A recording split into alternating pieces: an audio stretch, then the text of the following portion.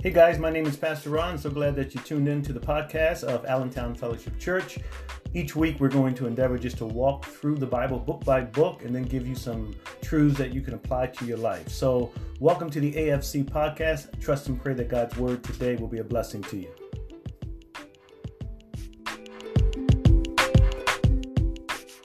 All right, guys, we're going to be back in Mark again, tracking through Mark, and we're at Mark chapter 6, and we're going to be looking at verses 7 through 13 this morning. Mark chapter 6, verse 7 through 13.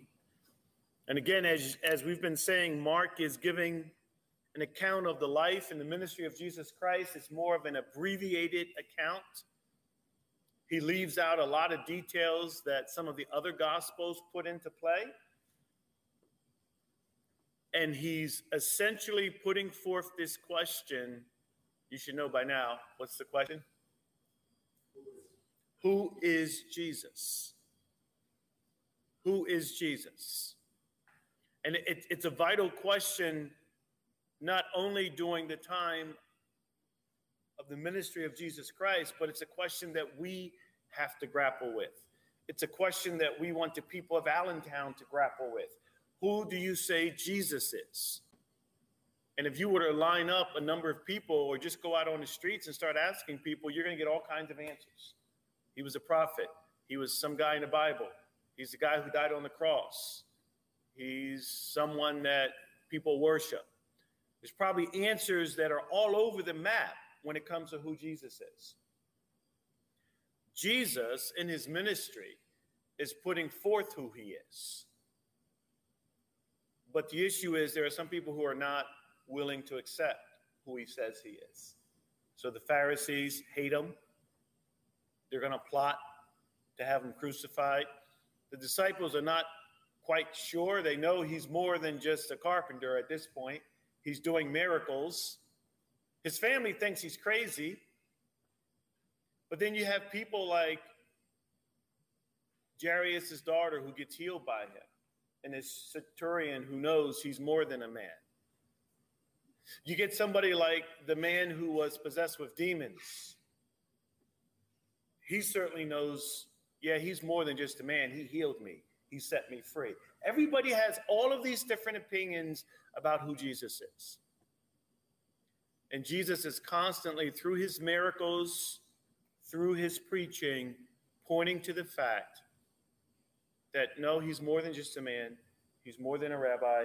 He's certainly more than a carpenter. He's the Son of God, the Lamb of God, who came to pay for the sins of mankind.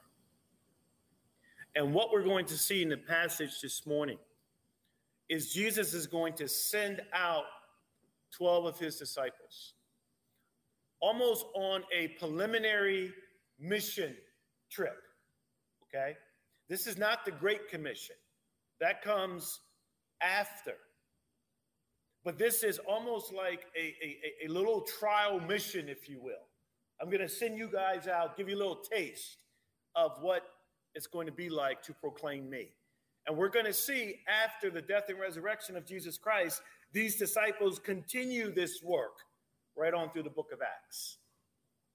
But there's some interesting things here that we're going to look at in verses 7 to 13 as Jesus sends them out.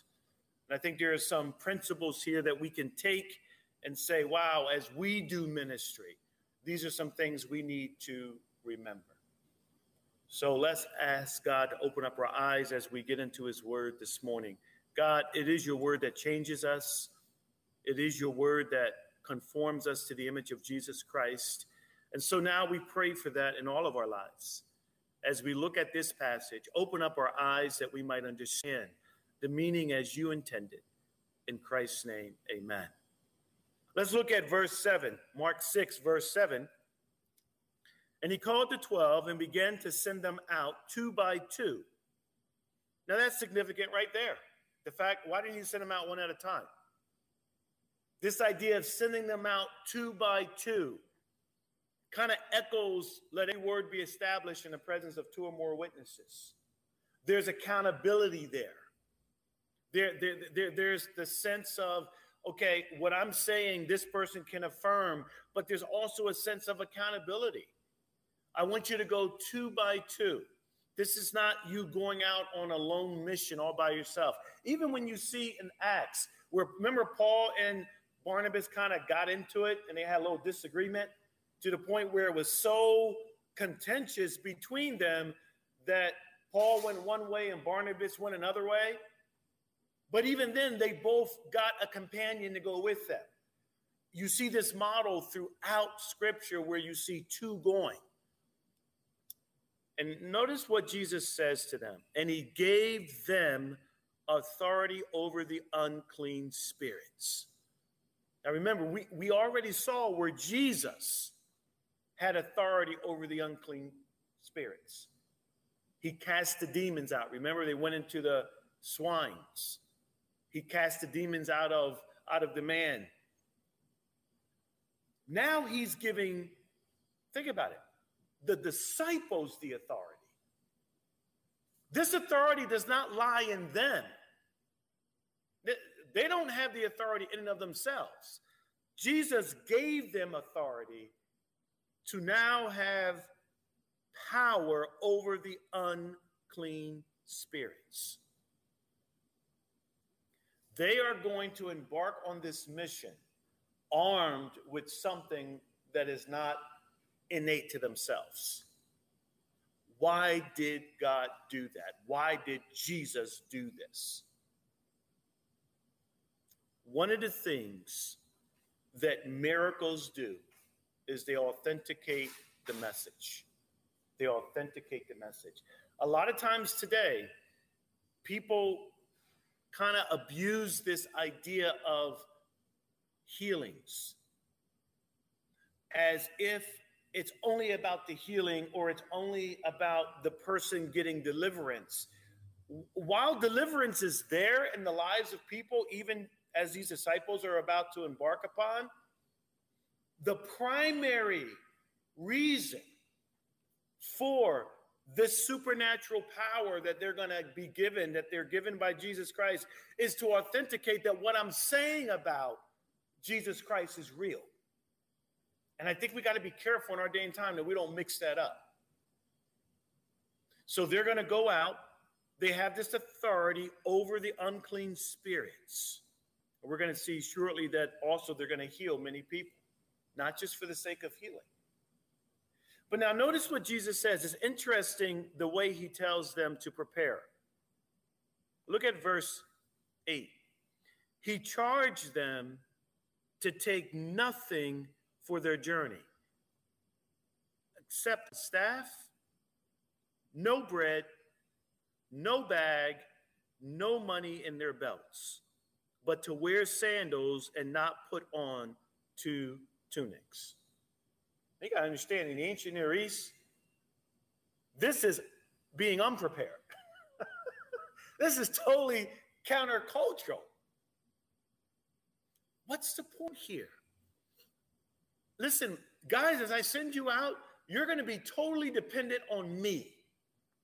I'm going to prove that I am going to take care of you. Now, let's be careful. This is not something I believe we can extract and say, therefore, this is how we ought to do it. He is talking to the 12. All right?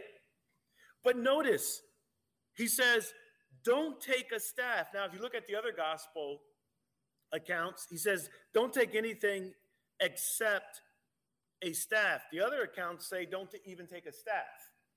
They say, wait, there's a contradiction. The other gospels say, don't take a staff. Mark is saying, what? On your journey, take nothing for your journey except the staff. The critics say there's a contradiction. Why do these gospels say one thing and this one says the other? Well, you got to understand the word staff there means rod too. It can be translated both ways, to mean a staff or a rod. And the idea is this: when they travel, think about the shepherd. They would normally take that little crook, right? The little kind of, what do you call that thing? I forget what you call that little, you know what I'm saying, right? The shepherds, right? they would have that in their hand. And if the sheep would go off track, they could lift it out and they put that little crook around the sheep's neck and pull it back in. Getting ready to go off a cliff, pull them back in. But they didn't just have a staff, they also had a rod in their hand. Okay? They also had a rod. They had two sticks in their hand. One was for guiding, but the other one was kind of like their weapon for warding off animals, wild animals, fox or whatever would try to come in the herd. They would beat them away. So what is Jesus saying here? He's saying, listen, the only thing you need to take is a staff as you're walking along the journey to help you in your footing. But you know what? Don't worry about your protection. I got you. Wow. Now you got to put yourself in the place of these disciples. Did he just tell us not to pack anything? Yeah, that's what he just said. Don't go packing. Lay your weapon down. Just take your staff to help you along the journey as you're walking. I'll protect you. Put yourself in the place of these disciples. What's going through your head? Does Jesus understand what he's doing? He's sending us out, and he's telling us not to take any stick or rod to protect ourselves, but just take a staff. No bread? What's the brother supposed to eat? I mean, one of these disciples got to be thinking that. Like, no, how are we going to go on a journey and not take bread? Again, especially the ancient Near East, there's not Wawas along the way. This would have hit the disciples as, okay, this is not adding up. At least humanly, it's not adding up. So don't take protection. Don't take bread. No bag. He's not talking about their suitcase. He's talking about a money bag, a beggar's bag, a bag that they would normally collect money in. So don't even take a beggar's bag with you. You're not going to ask anybody for money. Okay, so let me get this straight. So no weapon, no food. I can't even just bring a beggar's bag. So along the way, I could say, hey, could I have a shekel? Hey, we're traveling. Could I have a shekel? Could help a brother out? Don't even do that. All right, no problem. Imagine what this going through the disciples' heads. So maybe they're thinking, okay, we'll see what we got in savings and take our own money. No, Jesus covers that too. Look what he says. No money. See, those are two different things. Don't take the bag to ask for money, and don't even take your money in your belts. No money in their belts. No copper. Don't even bring your own money. But here's what you can do, verse 9. But to wear sandals. Oh, and by the way, don't put on two tunics. Okay, all right. Jesus has now stripped them down to the bare necessities. You can't even bring your own money, and don't even bring two tunics. What's essential about that? Oftentimes when you went and you traveled, you had two tunics. Why? Oftentimes if you couldn't find a place to stay, you spent the night outside. Well, the tunic, that second tunic, would keep you warm. He says, don't even do that. So picture this. No jacket for if you have to spend the night outside. Don't worry about it. No jacket. No money. Not your own money. Don't bring a bag to beg for money. Oh, by the way, don't bring any food. Just take this staff. Okay, how would you feel? How would you feel? A little vulnerable? But notice what he did give them. He gave them what in verse 7? He began to send them out 2 by 2 and gave them what? Authority. I mean, I appreciate we can cast out demons, but we can't eat demons. We still need to eat, Lord. Isn't it interesting that he gave them authority over the unclean spirits, but did not give them any physical needs? Told them not to bring their own physical needs, but I'll give you authority. And you can have one tunic on because, got to have something on. And you can have your sandals. Wow. Now I want you to go. Look at the faith that they had to put in what Christ was saying, the trust that they had to put in Jesus Christ. Now, look what happens. Look at verse 9 again. But to wear sandals and not put on 2 tunics. And he said to them, now as you go, whenever you enter a house, stay there until you depart from there. And if any place will not receive you, and they will not listen to you, when you leave, shake off the dust that is on your feet as a testimony against them. First of all, when you go into a house, when you enter into a house, remember, they have no food, they have no money. So obviously, God in his sovereignty is going to make a way for people to accept them in. Now, in this culture, in the ancient Near East, it was normal for you to accept a traveler and show hospitality to them. Where are you going, friend? Come, stay with us. That was normal in the culture, all right? It's interesting that Jesus says, whenever you go into a house, stay there until you depart from there. What's going on there? As you're going and you're going through the villages, someone invites you in, stay there until the work is done. And we're going to see what the work is in a minute. The work is proclaiming Christ. Stay there. In other words, don't jump to the next place. All of a sudden, let's say you're there and someone else comes in that house, a friend of the guy who invited you in. Oh, who are these guys? Oh, these guys are traveling and they have a message. Oh, well, why don't you guys come stay at my place? No, you stay right where you are. Don't go house jumping. Stay put. Don't be fickle. Don't say, wow, he has better accommodations. Hey, John, let's go over there. No, stay put. If somebody invites you in, stay put and do the work that I've called you to do. And there's a lot of principles in that, right? We'll get to that a little later. So whenever you enter in, stay there until you depart from there. But look at the contrary, verse 11. This could happen if any place will not receive you, and they will not listen to you. When you leave, shake off the dust that is on your feet as a testimony against them. So in other words, you are going to have some people as you're passing through that are going to reject you. They don't want you. Get out of here. We don't want to hear that. We don't want to hear that.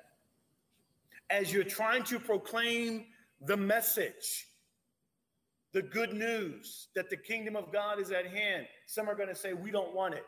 Notice what Jesus says to do. Does he say to argue with them? Does he say to try to coerce them? No. He says, shake the dust off of your feet and move on.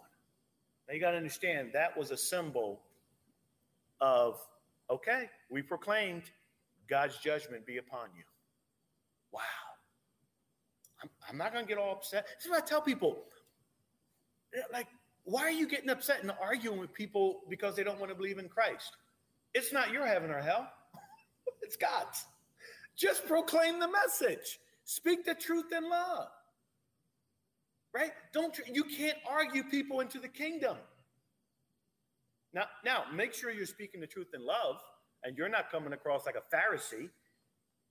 Listen, I don't want people's rejection of Christ to be because of my presentation of Christ. Does that make sense? But they're not rejecting me. They're not rejecting me. I don't have anything to get upset about. They're rejecting Christ. And so he tells them, there are going to be some that will not receive you. And as you proclaim that message, you know what? They don't want to hear it. Get out of our town. Okay. Shake the dust, symbolic of, I'm shaking your dust. I'm done with you. God will deal with you. So you notice as they go out, there's going to be two different responses. Some that may invite them in and hear, others that are going to reject. Look at what happens in verse 12. So they went out and proclaimed, okay, here's the message, that people should repent. That's the message. Imagine, here you are in the ancient Near East, and here come these two guys passing through your little town. And they're like, hey, where are you guys going?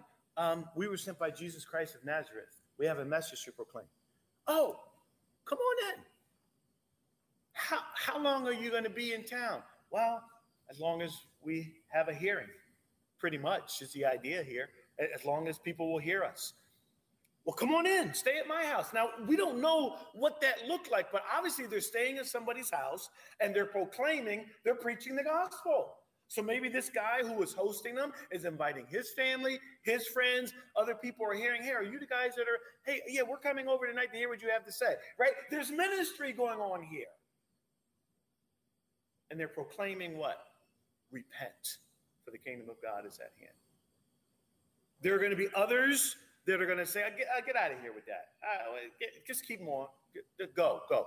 Keep on stepping. We don't want to hear any of that. Shake the dust off of your feet, Jesus says, and keep moving. But notice when they went out, the message they proclaimed that people should repent. My concern today in 2020 is this is not the message you're hearing in churches. It's this. You kind of need to believe in God, and God will better your life. God can really give you a sense of purpose and a sense of identity. Come and accept Jesus into your heart so that your life can be lived of joy and can be lived, right? This is what I'm hearing in evangelicalism today. I'm not hearing, here's the message, repent. See, that's a little brash. That's a little harsh in our politically correct society where we don't want to offend anybody. No, these disciples got the message right from the lips of Jesus. Tell people they need to repent. They need to repent. You see this theme throughout the entire Bible, Old Testament and New Testament. When you get into Acts, you're going to see it. Repent and believe in the Lord Jesus Christ. Not believe in this moral teacher who can make your life better. No, you and I have a sin problem. We are living in the presence of a holy God, and we need to turn from our sins and place faith in Christ for the forgiveness of sins. That's the gospel message. Don't water it down for fear of offending somebody. The greatest offense you can do is not tell somebody the true gospel message.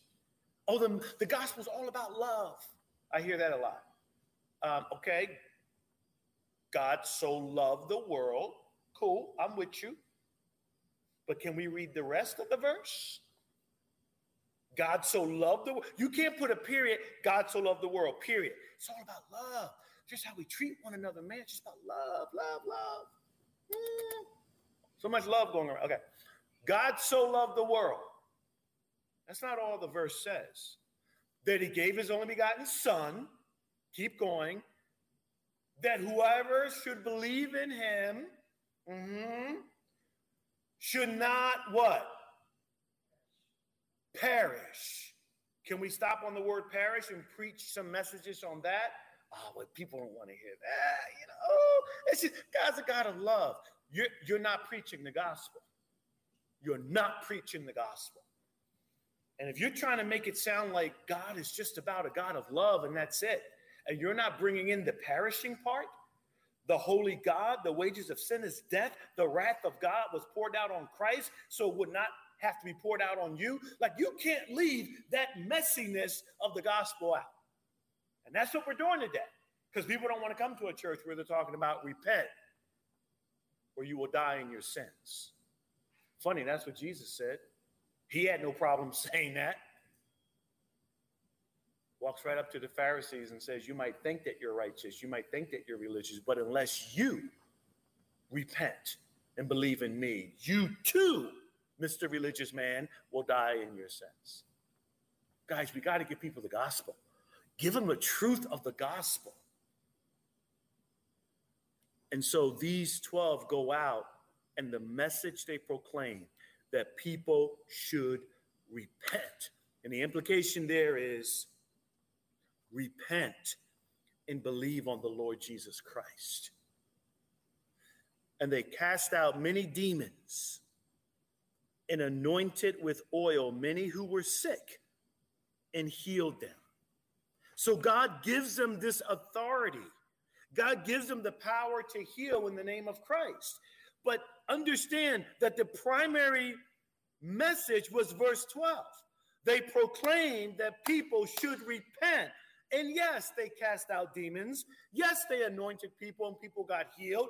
But that was not the primary message. You can heal a man physically of his ailments and he die and still go to hell. That was not their primary mission. I hear people say oftentimes Jesus was a man of compassion. Yes, he was. And Jesus was just concerned about all of us getting along together. Nope, sorry, you just switched the gospel. You hear this all the time. Well, Jesus went along healing people because he loved all people. Yes, Jesus had compassion. Yes, Jesus' heart grieved when he saw the effects of sin on mankind, on creation. Yes. And so he healed people. But he didn't just come to heal people physically. He came to show the physical healing that I'm giving you points to something far greater that you need. It's a spiritual healing. Because the reason we have sickness and death in our life is because of sin. We can't switch the priority of what the gospel is about, folks. The gospel is about repenting, turning to Christ for salvation. They got to witness the casting out of many demons and the healing of many people. No doubt. No doubt. But that was not their primary message. Let me turn your attention back up to Mark chapter 1. We covered this a number of weeks ago. Look at Mark chapter 1, verse 14. Mark 1:14 says this. Now, after John was arrested, Jesus came into Galilee. Okay, here's Jesus Christ on the scene, proclaiming the gospel of God and saying the time is fulfilled and the kingdom of God is at hand. So what is this good news? What is the gospel? Here it is. Repent and believe in the gospel. That's been the message of Christ from day one. Not that you might live a better moral life, or that you might live your best life now, or find your deep inner potential. That is not the gospel of Jesus Christ. The gospel is repent and believe in me. That's the message of the Christian gospel.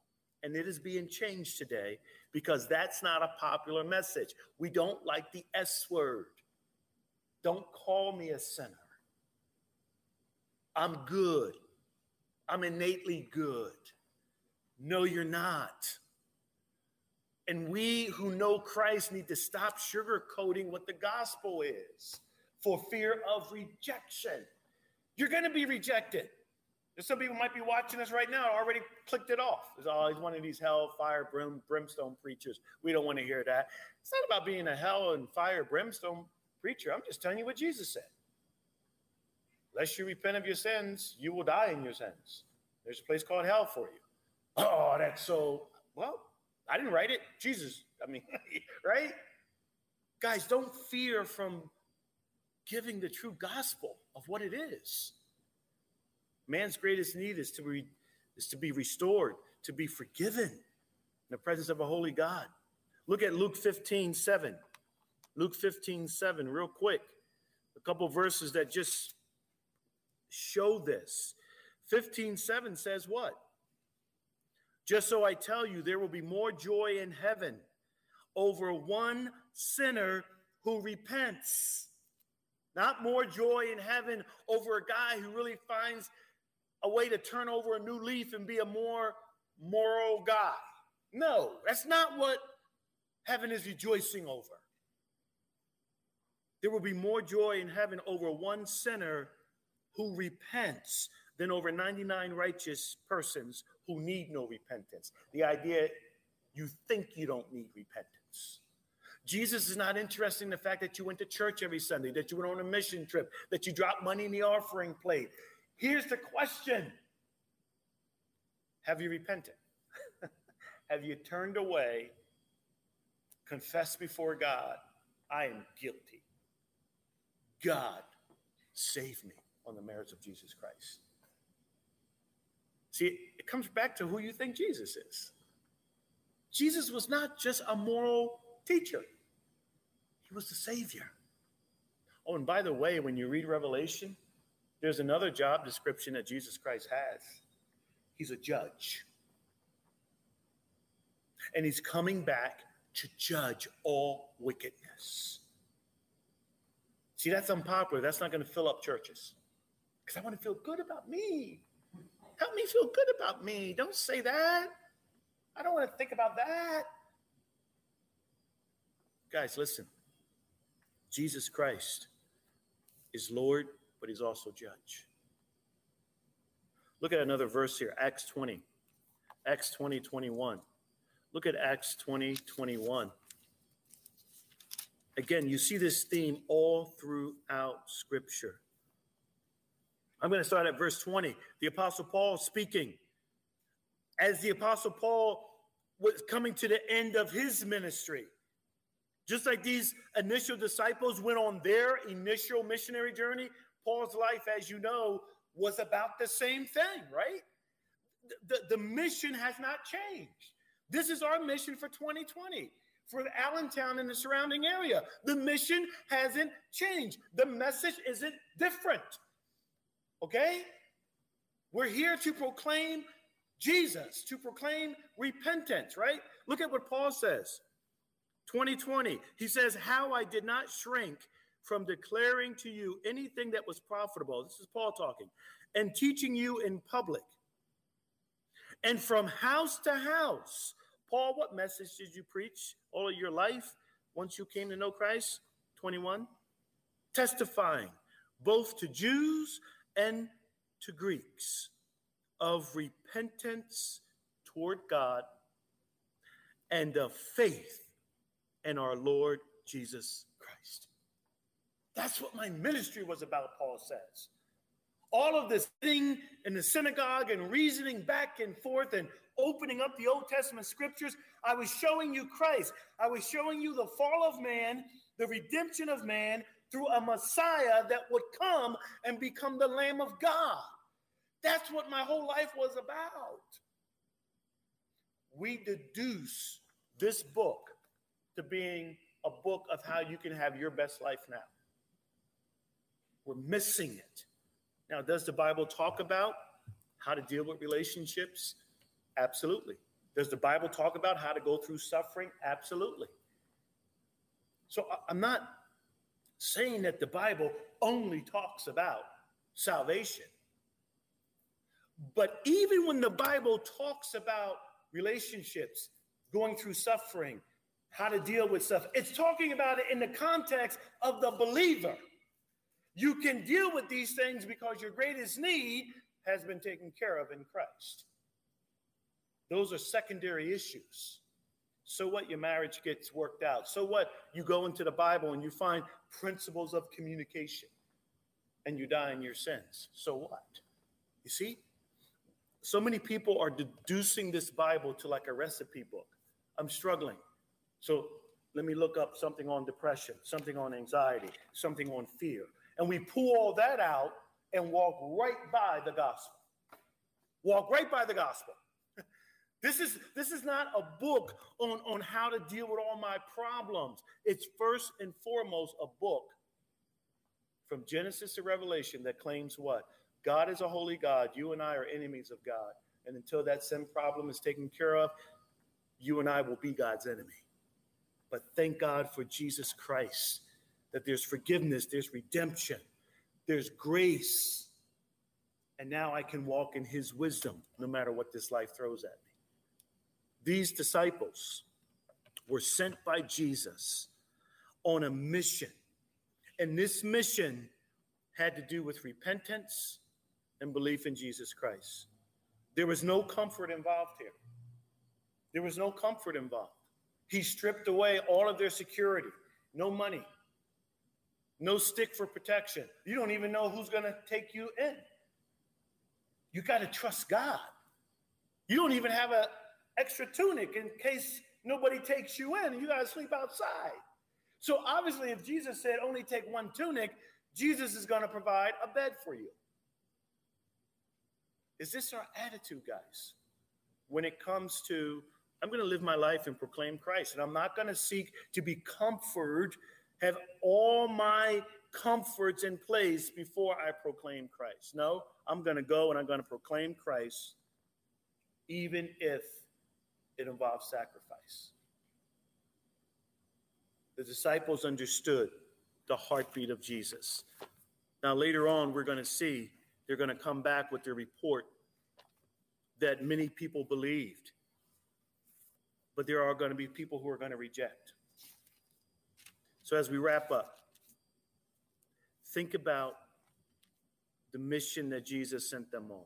Yes, this is a very distinct, historical bound mission to these 12.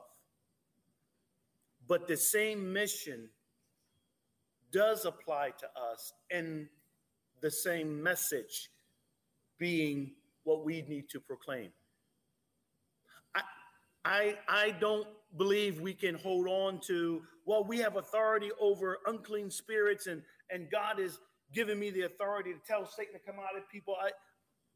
Can God do that? Yeah, God can do that. Is that the emphasis of this passage for us today? I don't believe it is. I believe that was for the 12. Can God still use those gifts? Sure he can. What definitely comes over for us, for every single believer? The message that we ought to be proclaiming. The gospel. You ought to be proclaiming repentance in the Lord Jesus Christ. That's the message that Paul declared. That's ultimately what Christ is going to say at the end of his earthly ministry. Go make disciples. Let's not water down what the gospel is, guys, for sake of being ridiculed, for the sake of the uncomfortableness of the consequences of God's judgment. We need to speak that stuff to people.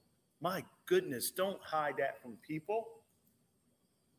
It's not you judging them. It's a holy God saying, I'm going to judge them. So the mission needs to be something that we are all ready to do, depending on God, trusting on God, ready for rejection, ready for times of acceptance. We covered that in the parable of the soils, right? Some people are going to reject, some people are going to accept. But God is the one working in the hearts of mankind.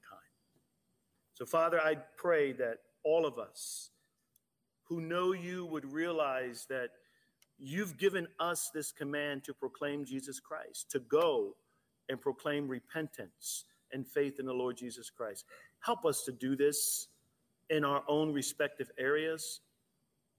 Father, help us not to be fearful of rejection, not to be fearful of what people are going to think.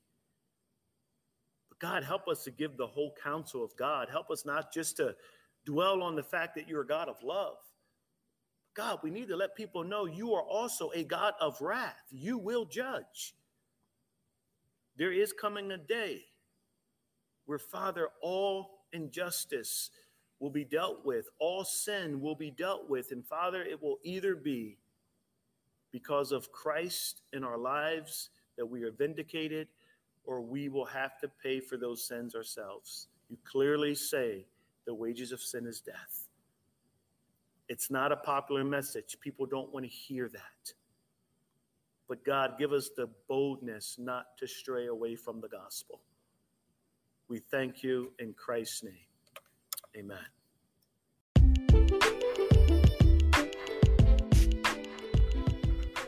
Thanks for tuning in to the AFC podcast. I hope and pray today's word has challenged you to align your thinking with God's word. If you would like to come visit us for one of our services, we would love to have you. We are located at 457 West Allen Street in Allentown, Pennsylvania. We are in what is called the Daybreak Room, which is housed in the Dubs Community Center. 457 West Allen Street, Allentown, PA. Our services start at 1 p.m. So if you're looking for a church that sticks to the Word of God, come on out and join us. We'd love to see you. Till next time, God bless.